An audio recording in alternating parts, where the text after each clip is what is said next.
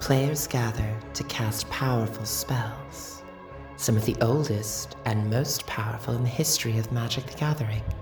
Gravecrawler, Liliana, Defiant Necromancer, Atraxa, Grand Unifier, and many others.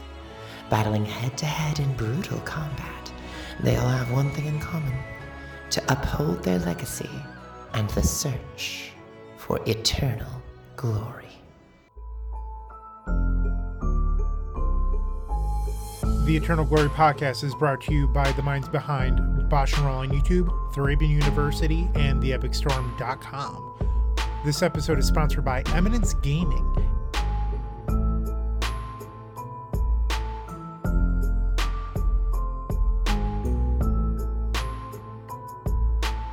Hello, and welcome to episode 92 of the Eternal Glory podcast. Should competitive players go to a Magic Con? We've already recorded 30 minutes of introductions and banter for the week, available in our supporter-exclusive pre-show.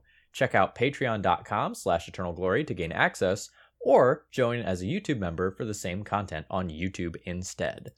I'm Phil, I was right about Atraxa Gallagher, joined by...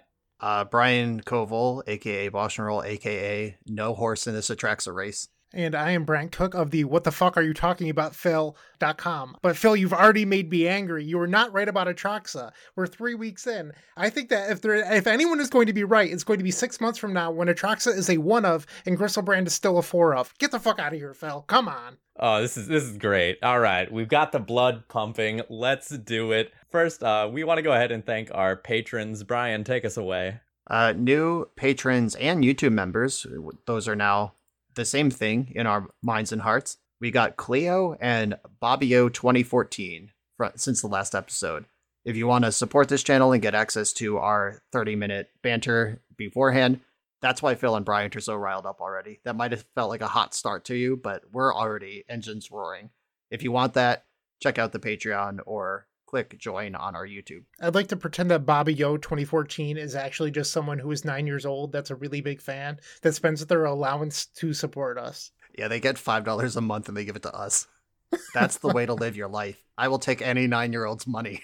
Another great way to live your life? Playing Vintage.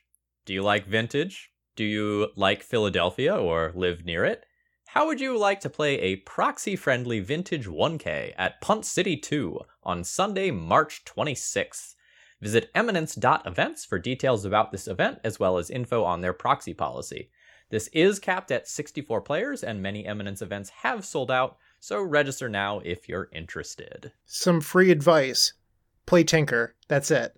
That's the advice. Just make sure Tinker is in your deck. I'm not going to argue with that at all. Yeah, as much as I love Staxy bullshit, Tinker's really fucking good, folks.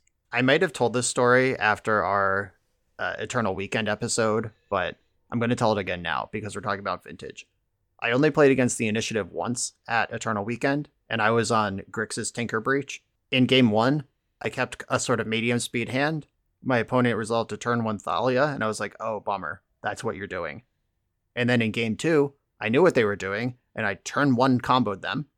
And then in Game 3, I knew what they were doing, and I turn 1 comboed them again. However, they had the Mindbreak trap, so I had to spend a turn Mystical Tutoring to turn 2 combo them again. Nice mono white deck, idiot. Play Tinker. Co-signed. Today's episode is going to start with a discussion of Magic Con Philly, because 2 of our spiky tournament players here attended Philly as purely casual players, barely even playing in any sanctioned events at all. And we want to know, will you enjoy the same sort of experience? Then we're going to talk about some of our first impressions with some cards from Phyrexia All Will Be One in Legacy, now that we've actually had a chance to play with them.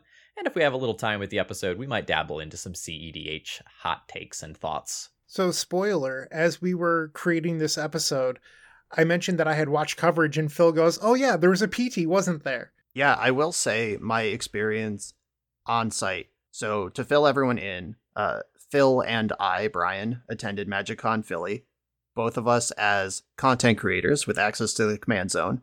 I signed up for only one event the entire weekend, and it was the most casual event imaginable, which we're going to talk about in a little bit. And I played no sanctioned Magic, nothing that gave out real prizes of any kind, no aspirations to profit on the weekend, a thing that I've never done before. And that was my experience there. And multiple times I would be scrolling Twitter between EDH turns or something, and someone would be like, "Oh my god, that coverage match was amazing." And I'm like, "Oh yeah, there is an actual paper Pro Tour being streamed just upstairs from me right now." Or I'd be out to dinner and the table across from me would have, Paulo Vitor Damo at it. I'm like, "Oh yeah, there's a Pro Tour in town right now." And then I would immediately forget again, which that's the scope of MagicCon. The Pro Tour, which is, the catalyst for my interest in Magic for many years, was happening in the same building, and I was only tertiarily aware of it and did not really care what was going on at all. So let's jump around a little bit from our intended schedule here, since we've already kind of started here. I want to talk about the hall itself. So the convention center was divided so that the event itself was super well spaced out. Essentially, there's like 5 main areas. There's a main hall, which has like the vendors and some other stuff there that we'll talk about in other parts of the cast. It has the command zone. There is a tournament/on-demand area. There are a handful of free play areas where you can just do whatever you want. And then there was a separate area on a different floor for the Pro Tour. So essentially, there were like 5 different primary places that you could go to play Magic, where you might not even interact with a giant portion of the people who were there. Right. The room that I and you were in most of the weekend, I spent all day Friday in the sort of main hall where the artists were, and they had these cool things set up. They had like a scale model of the weather light, which is still significantly larger than a human, but not big enough to actually ride into the sky on. There were scenes set up. There was like the Ulvenwald, a bar on New Capenna, a Strixhaven professor's study, something from Kaladesh, and there were tables inside these places. You could just sit down at a 4-person table and play EDH in the Ulvenwald. That sort of stuff was happening, and the command zone was on this floor too. I spent the whole day doing that, and at the end of the day, I caught up with my friends who were downstairs grinding a PTQ. Had to find where that room was because I didn't even know. I had to go down an escalator to find it. And I walked into a gigantic Grand Prix style Magic hall that looked like what anyone who's played a tournament in the last 20 years would expect. It was just tables and chairs as far as the eye can see, gathering points, speaker boxes, and a central stage where you sign up for events and the judges work out of. So there was that whole experience that you would expect at a Magic gathering happening in just one of the 4 places you could be. And then there were unique things happening in all the other ones. Yeah, I had everything in this section under the bullet point of just comfort. MagicCon Philly just physically felt good. Many of you who are longtime tournament players, like, you know what it's like to be just absolutely packed in a room. There's just like too many people. It's too hot. Everything kind of just like smells a little bit. At MagicCon Philly, most of the time when I was playing, there weren't people next to me other than the 3 people that I was playing against. Like, and oftentimes there was an entire like table between me and the next group of people that were playing.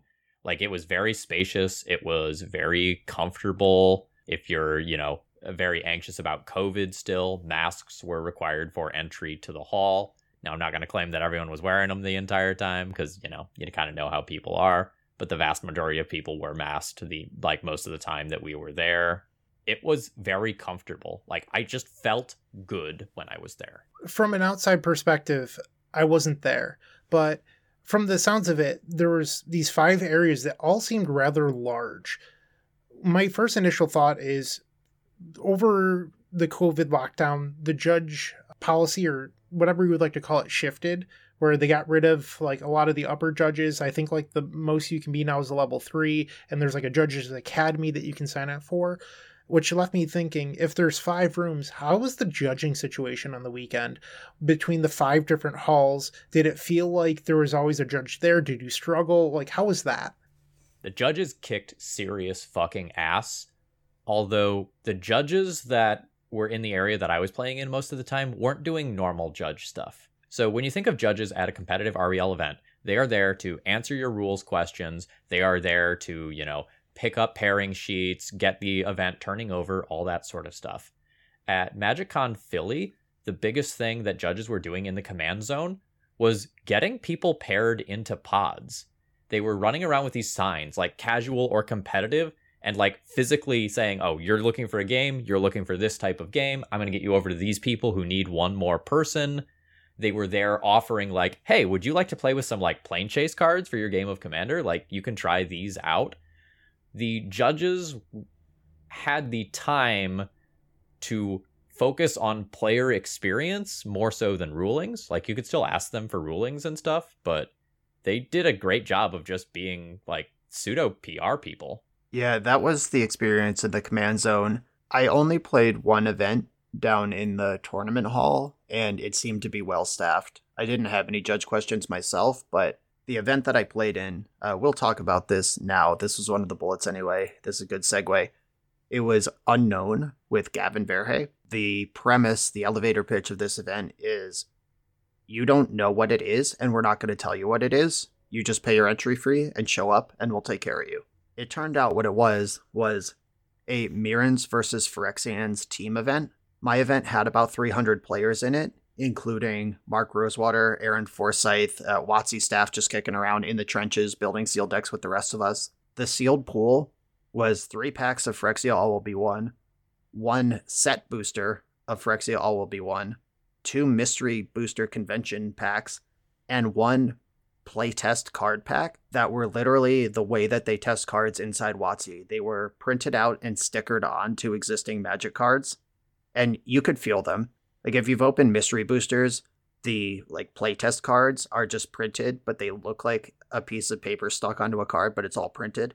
These were actual pieces of paper slapped onto cards, and it was a 60 card set that Gavin had cooked up. They were unique mechanics that, like, this card can't be in your deck unless you're on the Mirren team. If you win with this card in play, score 1 point for Phyrexia. And the event was scored. A match win was worth 3 points for Phyrexia or Mirrodin, depending on which team you were on. And it was rolling pairings. Like, as soon as you're done, you walk up, you report your result, somebody types in what team got what points, and then they pair you up with another Phyrexian and send you to a table to go play another one.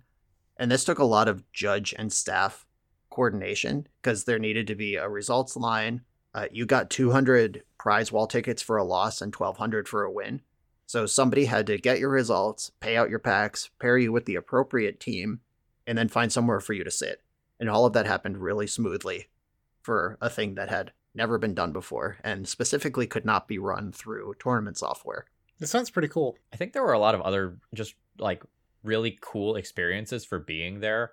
Hearing about some of the stuff from March of the Machines coming out in real time with thousands of other Magic nerds around you was just so crazy. And similarly with like people getting really excited about like Reed Duke winning the Pro Tour and that sort of stuff. There was something special about just being around that many people as like important stuff was happening in the Magic community. Yeah, the room with all of the worlds that you could sit and play Magic in is where I spent my whole day Sunday morning. And you could see the panels being held from that area. It was on the other side of the same room. And I was just playing Commander, and every couple minutes there would be just a raucous hooting and hollering applause as they preview new cards from the new set. Like when they previewed all the team-up cards, like Thalia and the Gitrog Monster, Yargle and Multani, you got a real like sports entertainment cheer from the crowd, like, oh my god, Yargle and Multani, like deafening roar. When the invasion cards were spoiled, like Invasion of Alara, Invasion of Lorwyn, Invasion of Amonkhet, people were losing their minds. It was just really cool to, feel that through the room. I wasn't even involved in it. I was on the other side of the room, and I take my glasses off when I play Magic because I don't need them up close. I kept having to like grab my glasses and put it back on and look across the room at what everyone was cheering for because I wanted to be part of it too. And that vibe is really cool. As someone who was home, I did watch coverage. I mean, I won't lie to you and pretend that I watched every single round, but I watched a lot of it. And it was cool seeing some of the trailers and cards being previewed on coverage. And honestly, it just felt really great being able to watch paper Magic again on stream. Over, the COVID lockdown, we had the arena stuff, but I'll be honest, I'm not really an arena person. I played in an arena PT, but only because I had to, and I'm just not a big fan of arena in general. But seeing coverage that used the arena setup for paper was beautiful. There was a lot of people in Twitch chat that were really upset. They're like, why are we viewing it top down instead of side to side? Because that's how they showcased coverage during the arena era, but honestly, it was just better. And I won't pretend that it was perfect. They started with a really wide shot. They had like torn sleeves and like soda bottles on the side and like papers and pens and stuff. And it looked a little rugged, but by the end of the event, they had it nice and cropped in where you were only getting the play space and you could actually read the cards that like Reed Duke was playing in his hands. And it was just so crisp and like everything you wanted out of Magic coverage out of the last few years. And I thought it was just a really great production. I also thought it was cool how, like Bryant's describing, they're like talking about the invasion of whatever, and they would have trailers for this and it would be like, Thalia riding Gitrog or whatever in the preview. And I'm just like, wow, this is really high production quality that they made for this preview. And you check the Twitch chat and they're just like, Magic trying to be Marvel again, sad. So like you have to remember that the trolls on Twitch aren't the greater audience here. It's just people that are unhappy with their lives, and what you're seeing is actually really awesome. And that's like what the majority of people want to see is like Magic becoming a Marvel competitor or something along those lines. Right, and you telling me that made me a little annoyed. I know better than to be annoyed at people on the internet, but remember when you're in those spaces, whether it's Twitch chat or Twitter or Reddit or whatever, that's a self-selecting community of people who feel like they have things that need to be said and the motivation to log in and say them. The average Magic player, the person walking around on the floor of MagicCon Philly, was having a great time and loves Magic. And so do I, and so do you probably. Don't get caught up in that bullshit. MagicCon Philly was the happiest event that I have ever been to. Like, I have never been around so many Magic players who were just fucking having the time of their life. I played with so many casual players, had never met them before. They didn't know who I was, who were just there to just, like, play EDH. And everyone was just having a great time. Like, they were well fed, they were relaxed. A lot of times when you go to a competitive tournament, like, you have to be careful between rounds or you'll just, like, end up in, like, a bad beats and salt stories loop. There was none of that. There was so much more like, oh, man, look at this awesome card that I just pulled. Oh, man, here's how I lost to this person doing this crazy combo thing last game. Everyone just had a good time. There were cosplayers everywhere, like some of them sponsored, some of them not. There were staff and content creators and businesses handing out free products, including like some absolutely crazy, like numbered secret lair Shivan dragons that people are absolutely going wild over. It was an incredible experience. I'm going to ask a question here, and I don't mean to sound negative, but you two were sponsored creators. You had Command Zone access. Did you feel a divide between people who had Command Zone access and those that were only able to play in the free play areas that wanted to play Commander? No, because the free play areas were so extensive that the Command Zone basically emptied out. And they all just decided to meet their friends out there. Even people who had Command Zone access were posting up in free play. Honestly, the free play was so extensive, I was upset on behalf of anyone who did pay for the Command Zone. It was like, why would anyone charged for this? And I know the answer, because it's money in the pocket. And Phil did say that they had judges pairing pods for people who didn't come with 3 friends. I'm sure that's a service that's valuable to someone, but in general, you could post up anywhere and people were happy to just go sit somewhere else to play. One of the things that stung me at one point was somebody was looking for me and couldn't get to me because I was sitting in the Command Zone, and I didn't find out about it until like an hour or more later. And it was just like, man, I wish I could go to where Phil and Brian were right now, but I don't have that ticket. That hurt a little bit as someone who is a sponsored content creator. Like, oh, I was put in a space where my fans can't necessarily get to me.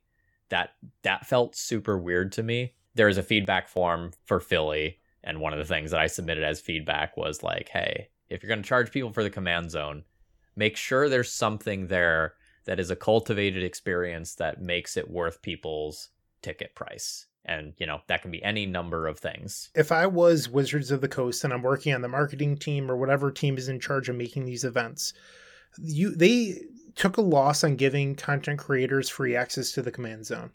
I would market the command zone as a way to face your favorite creators.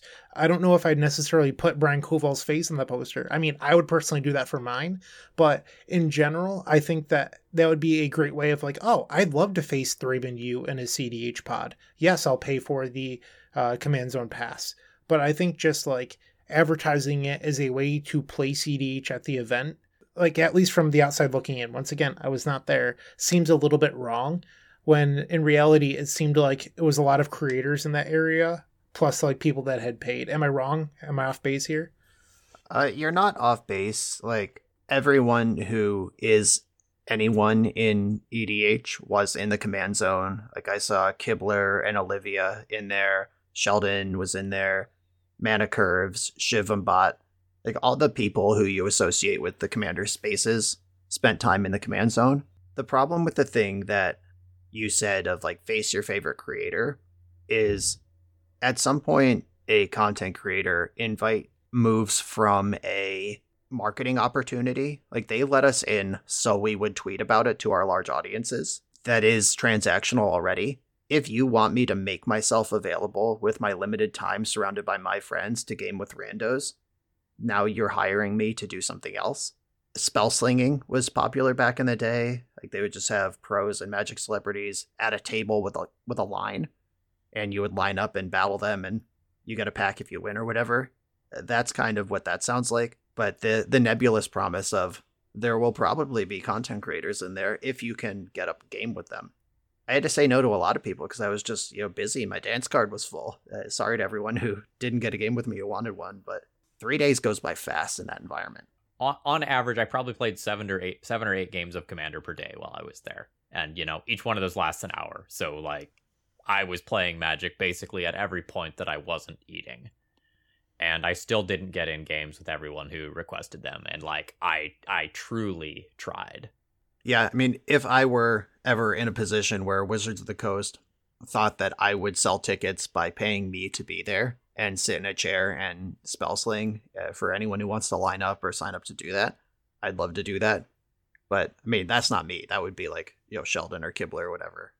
But that would be a cool way to sell that experience. All right. So, like, overall, Philly was one of the best Magic events that I've ever attended. Like, I loved this event. Like, it very much like reignited my fire. I've been a little down on Legacy recently, personally, especially after seeing the return of a paper pro tour, like a whole bunch of spoilers with cards that I'm invested in, just meeting so many people excited about Magic. Like, I'm so fired up right now. Like, all I want to do is like record and work hard and get to the point where it's like, all right, I'm back at a creator at another one of these in 3 months. Yeah, the one thing that I will say, like the one gray lining of this beautiful cloud is historically there's a level that some players hit, many players never hit it, and there's nothing wrong with that. But I've been at a point, at least for 6 or 7 years, where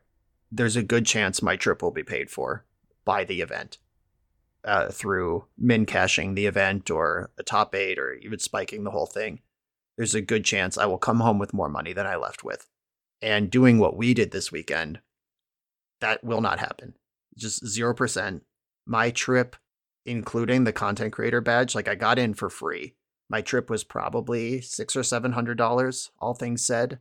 And if I had bought a badge too, it would have been $800 to $1,000, depending on what level badge I bought. Which, that's a vacation. That's a family vacation for someone, or a couple's retreat for a week in the summer. There's real cost to that. If you are the type of grinder who expects to get their money back at least over a year, like nobody wins every one, but at regular performance levels over time, you'll eventually come out positive. This experience might not satisfy what you want, but if you need to refill your battery on oh yeah, I do freaking love Magic, then I think it's money well spent. So I normally don't like to read people's tweets, but this thread was so good that I shared it to a Discord earlier today. It was from Twitter user at when the second E is a 3. I'd recommend checking out their thread. It was their experience paying for a VIP badge and everything that happened with that throughout the weekend. And this sort of stuff I don't normally like to draw attention to, but it was so insightful about, hey, they are someone with high income. This is something that they would typically pay for. And what they expected versus what they gained. Like, they expected to not have to wait in lines. They expected a VIP lounge with like snacks and stuff. And then what they shared was what they actually received and how it didn't quite live up to what they were paying for. And they had some other people like Brian Kibler chiming in the comments as well. And this sort of thread is something I think Wizards could actually learn a lot from, because these are the people that are paying to go into these spaces. Like, you two received the content creator badge, but this person paid the $700 to get the VIP or whatever. And ultimately, they said it in their thread, but they're subsidizing the event for some other people by paying that much for to gain very little, I guess is what I'm trying to say here. Yeah, it did seem like this being my job and these Magic trips being tax deductible and stuff, I'm able to consider the Black Lotus badge, which was the 700, maybe 750, whatever that cost. I did really look at the list of what every badge gives you before I knew I was approved for the content creator pass. The Black Lotus badge, it just seemed like they doubled your entry swag, so you get like 2 playmats instead of 1, 4 packs of mystery booster instead of 2. It just looked really anemic, and there was like an invite to some WotC party, but depending on how intimate that is, like, is that 35 people in a room where you really get to interface with WotC designers and WotC staff and whoever in an intimate setting? Or is it like 150 people in the room where those people are like up on a podium waving down to you? Like, what is this like influencer or important person VIP party actually? So it was really hard to understand what I would be paying $700 for, and I did not do it, obviously. Yeah, as a minor note on this, some of the bags, the swag bags, actually didn't have all of the stuff, which was a little disappointing. So, like, some of the content creator swag bags had, like, these awesome, like, Magic the Gathering branded battery packs. Some of them had promos that others didn't.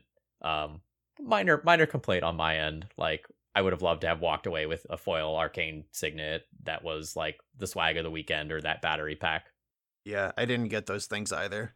I heard that by the end of Saturday, some creators weren't even getting bags. It was just like, yeah, we ran out of that stuff for you, which makes me...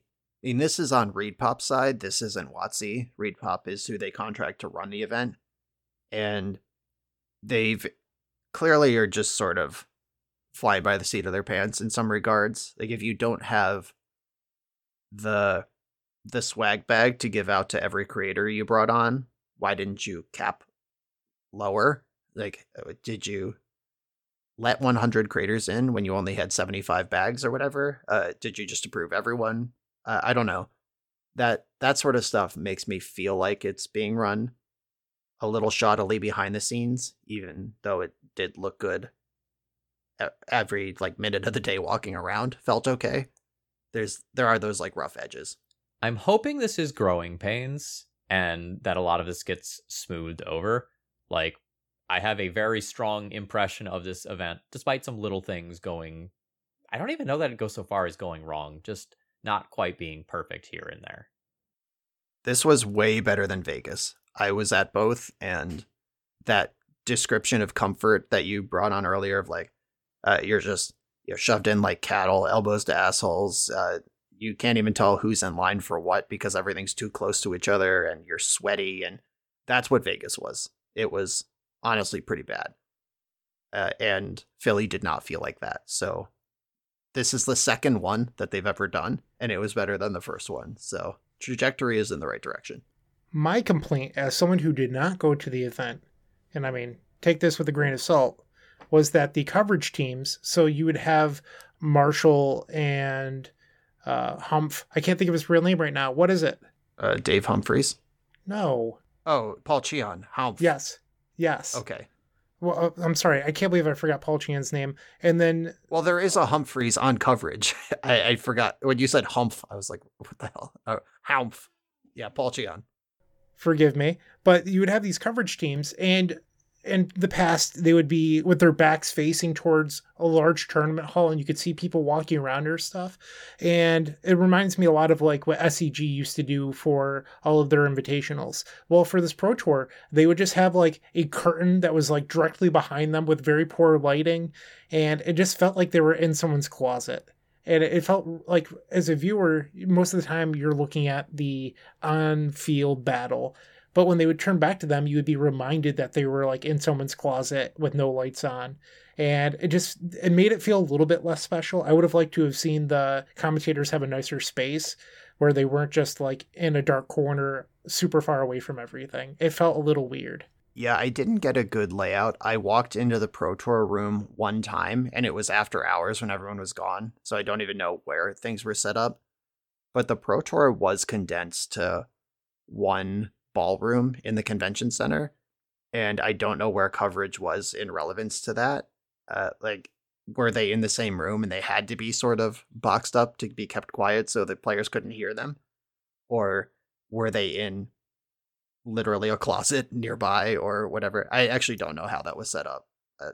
But yeah, it was always cool when you could like wave behind the commentators. You're just standing behind like Cedric and Maria and Marshall and everyone, and you're on camera and waving to the fans at home.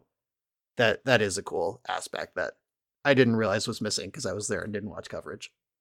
Speaking of cool aspects, and Brian, I know that you've been playing for a long time as well, but it felt awesome watching Reed Duke, someone that a lot of us grew up watching on the Star City circuit. I mean, I'm a very similar age to Reed, but I would watch Reed on camera on Star Cities. We've watched Reed grow, and now we've watched Reed win the Pro Tour. We saw Cedric, really get a start commentating for SCG. Now he's commentating for the Pro Tour. Like, seeing these evolutions from a viewer over time feels amazing. And I really do love some of the stuff that the Wizards team has brought because, well, it's weird to say, but like Star City really did have a huge impact on Magic in those 20-teens years, and just bringing those people in that really shined, I felt was great. Yeah, I saw Rashad Miller on site, original GG's Live person, GG's Live, which was the thing that created video coverage that was bought and turned into SCG Live and etc. Rashad kicking around doing coverage was a throwback to 2009. It was awesome. Speaking of which, there's a Twitch channel that is GG's Live that is up 24/7, just rolling old GG's Live footage. If you're interested, just throwing that out there. All right. Any final thoughts on Philly, or should we move into Phyrexia? All will be one in Legacy. Let's become complete. All right. So, do we want to start with the Atraxa fight, or do we want to end there? Phil, you are fucking wrong. All right, settle down, boys. Okay. If you want to hear our full preview, all will be one episode. That was our previous episode. We talked in depth about what we think things are going to do. Now we're 2 weeks later. We've actually played most of these cards, have real table experience, metagames developing, etc. No longer theoretical. And I'll set the stage by saying, Phil last time claimed that Atraxa might be the best thing to ever put into play. And Bryant said, "You're crazy, Griselbrand will never be dethroned." And the last 2 weeks of information have not really proven either side. So go ahead, carry on with your argument. I will say this, the first Saturday challenge that existed post-podcast episode, there was a blue-black reanimator list with 4 Atraxa and a single copy of Griselbrand that took second place. I would also like to note that we are in the preliminary testing period where people love to try out new things regardless of how good it is. And I think that we're living in a world in which Phil could be right. I don't think Phil's stance is completely outlandish, but I also think deciding any verdict 2 weeks out isn't realistic. I think 6 months from now, if people are playing 4 Griselbrand, 1 Atraxa, that's what I would guess on. But I think it's going to take some time for people to get the numbers right. That is my actual rational take. In the meantime, the short term. People are playing Atraxa left and right, myself included. I will let Phil now take the floor, and I will do any possible rebuttals after. My YouTube comments lost their goddamn minds when it took me 2 turns of Magic to find a spot that Atraxa was better than Griselbrand. I was under the gun against Initiative in my first match that I ever played with Atraxa, and like my life total was under pressure. I wouldn't have been able to draw any cards with Griselbrand. Atraxa drew me 4 or 5 cards and stabilized my life total and won me that game, whereas Griselbrand wouldn't have done it. Generally speaking, I have been very happy with Atraxa over Griselbrand in non-turn 1 scenarios. I think if your plan is like be the black-red reanimator deck and like go as fast as you can at cheating something into play, Griselbrand probably goes harder because you're better at that like grief unmask sort of scenario. But if you are going to settle in for a slightly longer game in any capacity, Atraxa is so good. Like, it's great as a show and tell, sneak attack, natural order target in a way that I don't think Griselbrand is as consistently good at doing. I've also played a lot of Atraxa over the last couple of weeks. I mean, the content creator life, am I right? And one thing that I found that I really struggle with is that, or I almost said Demir, is it Delver's the best deck in the format? Is it Delver happens to play a full play set of Pyroblast effects? And it was really hard getting my Atraxa into play to begin with, only to have them Pyroblast it. The Atraxa, when it enters, it digs that 10 deep, but you would have to find a force effect off that would count as your instant, and then you'd have to pray to hit your Ponder for the blue card, or whatever sorcery blue card you're playing. So it could be an Expressive Iteration. I don't know why you'd have Expressive Iteration in your Atraxa deck, but maybe you do. But you'd have to hit a blue sorcery, which wasn't always easy. And it's not good at protecting itself, I guess is what I'm trying to say here. Like, Griselbrand has some built-in protection because you can just dig 14 deep or whatever. And with Atraxa, I consistently found it dying or being answered or bounced or whatever, just because it doesn't, while you look 10 deep, you don't actually get as many cards. Or if you do, they sometimes can't all go to your hand due to the type requirement. And it was just really problematic for me. Yeah, ultimately kind of where I'm at is this isn't an either or situation. It's 100% like if you're playing a fat sneaky deck of some kind, like you are probably going to want access to both of these cards in some number. I don't think one of these eliminates the other and completely it's just like this card is invalid. So like today's video that I released was blue-black Reanimator with no Griselbrands for Atraxa. Like it probably should have had one Griselbrand, but I really wanted to see like, hey, is it reasonable to play this deck without Griselbrand? And the answer was a resounding yes. Is it better to play it with at least one Griselbrand? Yeah, probably. I think one thing that's really interesting to think about this entire conversation, and Phil, if you're right in 6 months, I'm happy for you. I honestly don't care all that much, but it's been a decade of Griselbrand. Like probably it's actually 11 or 12 years at this point. I believe Griselbrand came out in 2011. If not, it was like early 2012. And it's taken that long for something to come out that is even within the conversation of Griselbrand. And we also just we're wrapping up Fire design. So throughout the entire Fire period, we never hit anything that came close to Griselbrand until Atraxa. Think about how long it's been since we've come to something with that power level. I think that's actually kind of sweet. That said, a lot of our listenership and, people that play Legacy, and I'm sorry if I offend anyone here, it's just kind of the truth. You get really butthurt whenever something is better than an old nostalgic card that you really love. And I think over the last handful of years, we've seen a lot of fan favorites become no longer playable. People love their predicts, they love their duresses, but they're not viable anymore. And if Atraxa truly is better than Griselbrand, will people be upset about that a year from now? I remember Griselbrand was the eye roll when it came out because Reanimator was already a tier 1 deck. Reanimator got Mystical Tutor banned because it was too good.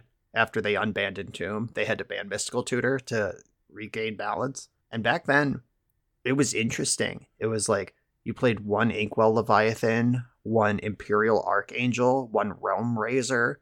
Jin-Gitaxias? Jin-Gitaxias was the hot new printing in New Phyrexia. And then just like shortly after that, we got Griselbrand. It was just like, oh, well, then what are we even doing here? It's solved. And I think it's cool that anything could even share the throne with Griselbrand, something that could even be discussed about, potentially competing for deck space with Griselbrand is just freaking awesome. So speaking of competing for deck space, let's talk about Mercurial Spelldancer. So now we've seen this card in action. It's been compared to a Dreadhorde Arcanist. Brian, why don't you start us off here? Because I know you recently did a video with this one. Yeah, my prediction for this is that it would be better than Ledger Shredder and worse than Dreadhorde Arcanist. Arcanist is banned and Ledger Shredder is unplayable. So that's a big gray space, kind of a safe bet there. And I was right. I do believe it is in a comfortable middle space where it won't fall off into obscurity the way Ledger Shredder did, but it's not close to ban worthy. I had a lot of fun playing with this card. My first instinct was to not just put it in Blue-Red Delver. I wanted to double exciting spells. I put it in a deck with Hymn to Turok and Collective Brutality. If you double that, you get the modes without having to pay again. Snuff Out was in that deck. I had a Time Warp effect. I went even crazier. I played Notorious Throng, which is the Prowl Time Warp. I was just trying to have fun with big effects, because unlike Dreadhorde Arcanist, Mercurial Spelldancer doesn't care how much the card costs. It just cares that it was oiled up when it hit your opponent, and then it will double whatever your next thing is. Going into the late game with cards like Time Warp in your deck, or some 3-mana draw 3, doubling any of that is just bonkers. Like Painful Truths, go nuts. Let's go crazy. I think that's really interesting design space, much more than does this replace Delver for a mid-range Izzet build. So I made a YouTube short immediately after this happened because I just needed to share it with the world. But one of my opponents cast a Fire Blast on me and then copied it with Mercurial Spelldancer. Yeah. And if memory serves, I think they had 2 of them, so they copied it twice. So one Fire Blast domed me for 12, and I just fucking died. I love that. It was beautiful. Yeah, that's the sort of thing that I think is really exciting, really fun. We saw it with Ledger Shredder too. We saw it with Counterbalance. Is it trying to go a little more mid-range? And then it settled back into Delver of Secrets anyway. I think Mercurial Spelldancer, the exciting spot is like a low curve object for mid-range or control decks more than it is for tempo decks. Obviously, it'll get played in Delver if you ever need that 1 or 2 additional threats. It's a great candidate for that. But that's where I'm excited to see it. I have a dealer's choice in my recording queue to play whatever I want, and what I want to do is Dimir Rogues. I think doubling Morsel Theft or Noggin Whack is freaking sweet, and Mercurial Spelldancer is a rogue. That's where I'm going to go with it. I'm in the fun zone with it. I like anything that can empower goofball archetypes without breaking Delver, and I think that's where this card is. Over the last few weeks, I've recorded a lot of different Legacy videos specifically, and I think that's because Phyrexia happens to have a lot of cards that are Legacy playable that aren't as playable in other formats, which is kind of weird to say out loud.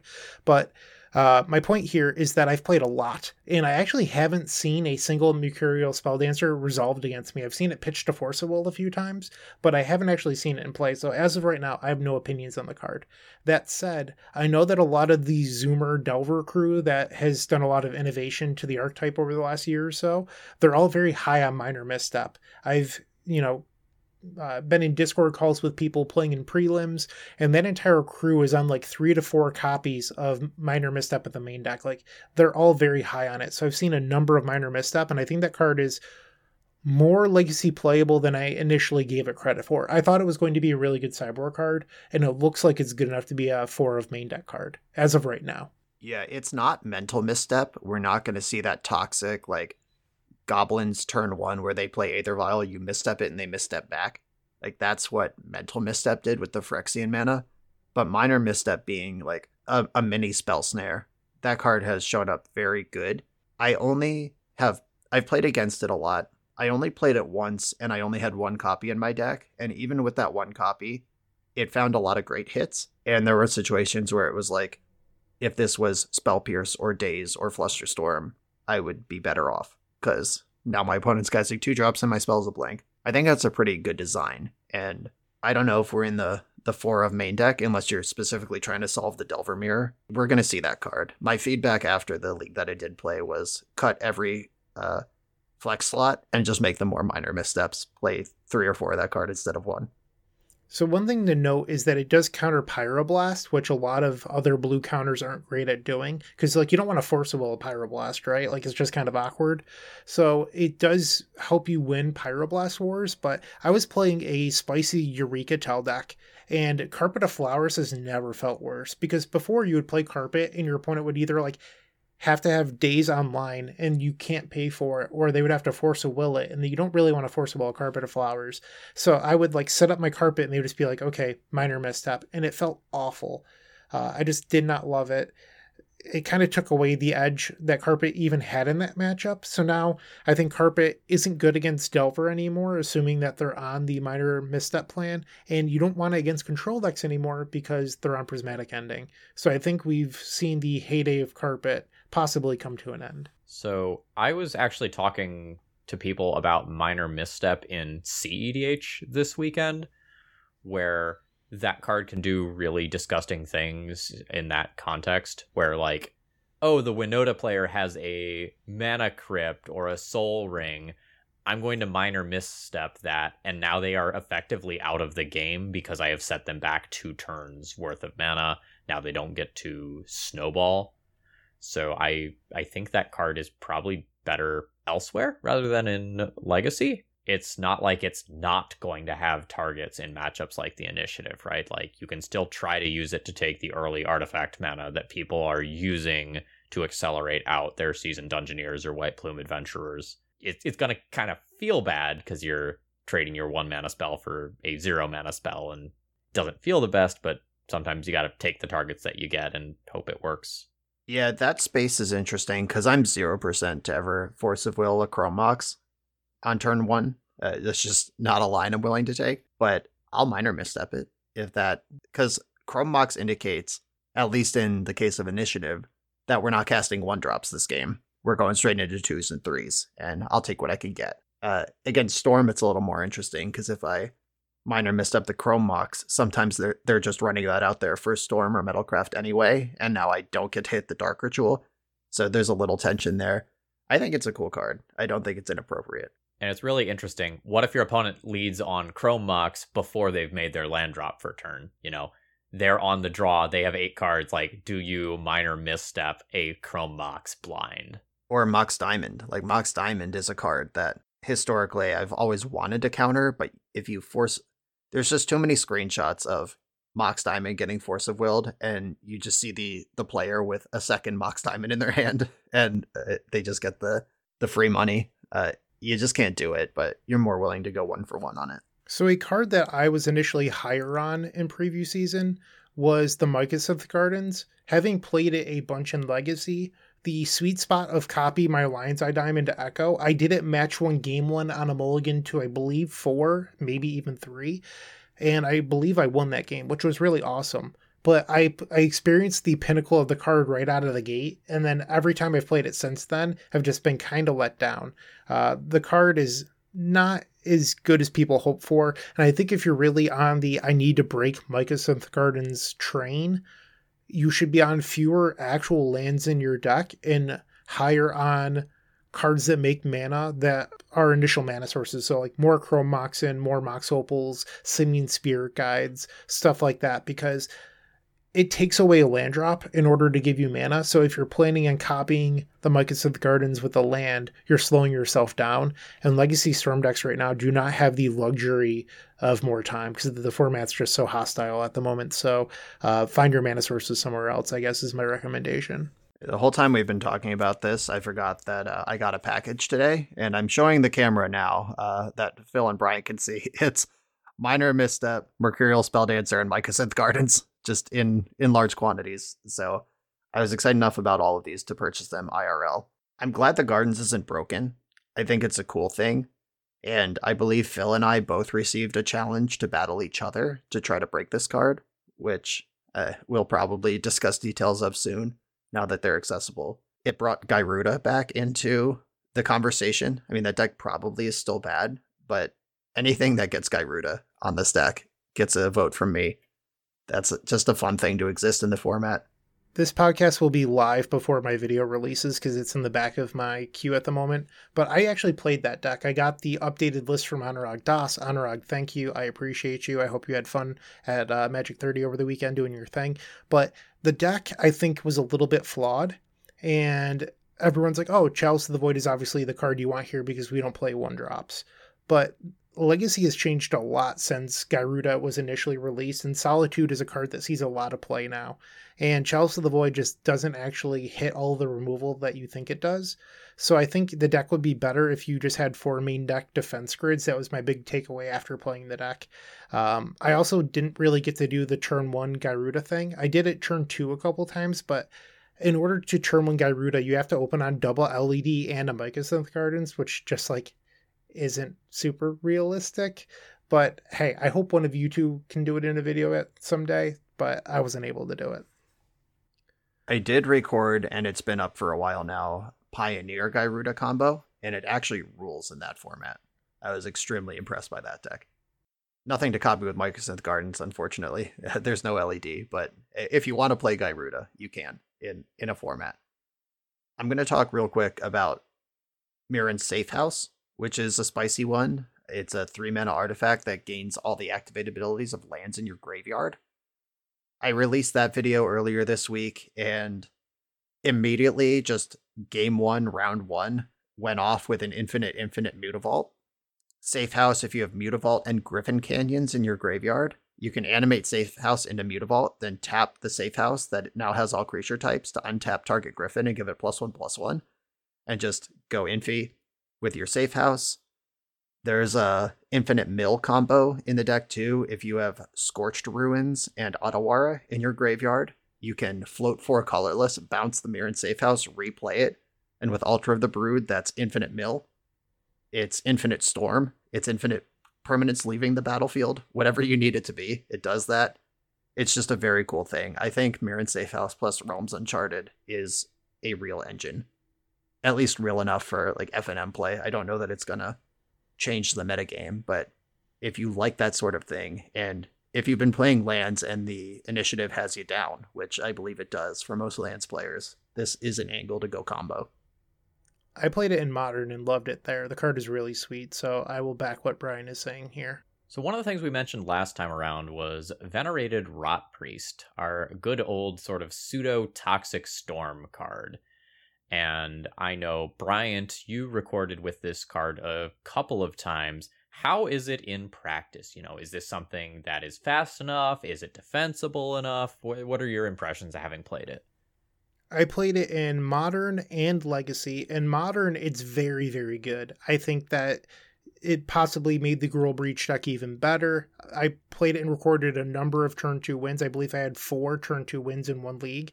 I shared it to the Modern subreddit, and they're just like, it's a rarity, not going to happen. I was like, I have video evidence of it happening 4 times in one league, and somebody accused me of cutting together my matches to make it look like it was one league. So that's something that people... Scumlord. Yeah, so I guess it's something people think we do, but it was very powerful there. And then I received a list from Jax, because Jax was the first person I saw brewing with this deck. And I worked on it a little bit with Jax and DMs, and we came together for a legacy list. And my honest recommendation here is that it's fine. I think it's around the same power level as the Chain of Smog combo decks. It's within that space. But one thing I would recommend is ditching the Green Sun Zenith package, which Phil might like a little bit more. But what I found was that, once again, combo decks and Legacy don't have the luxury of time at the moment because the format is so powerful.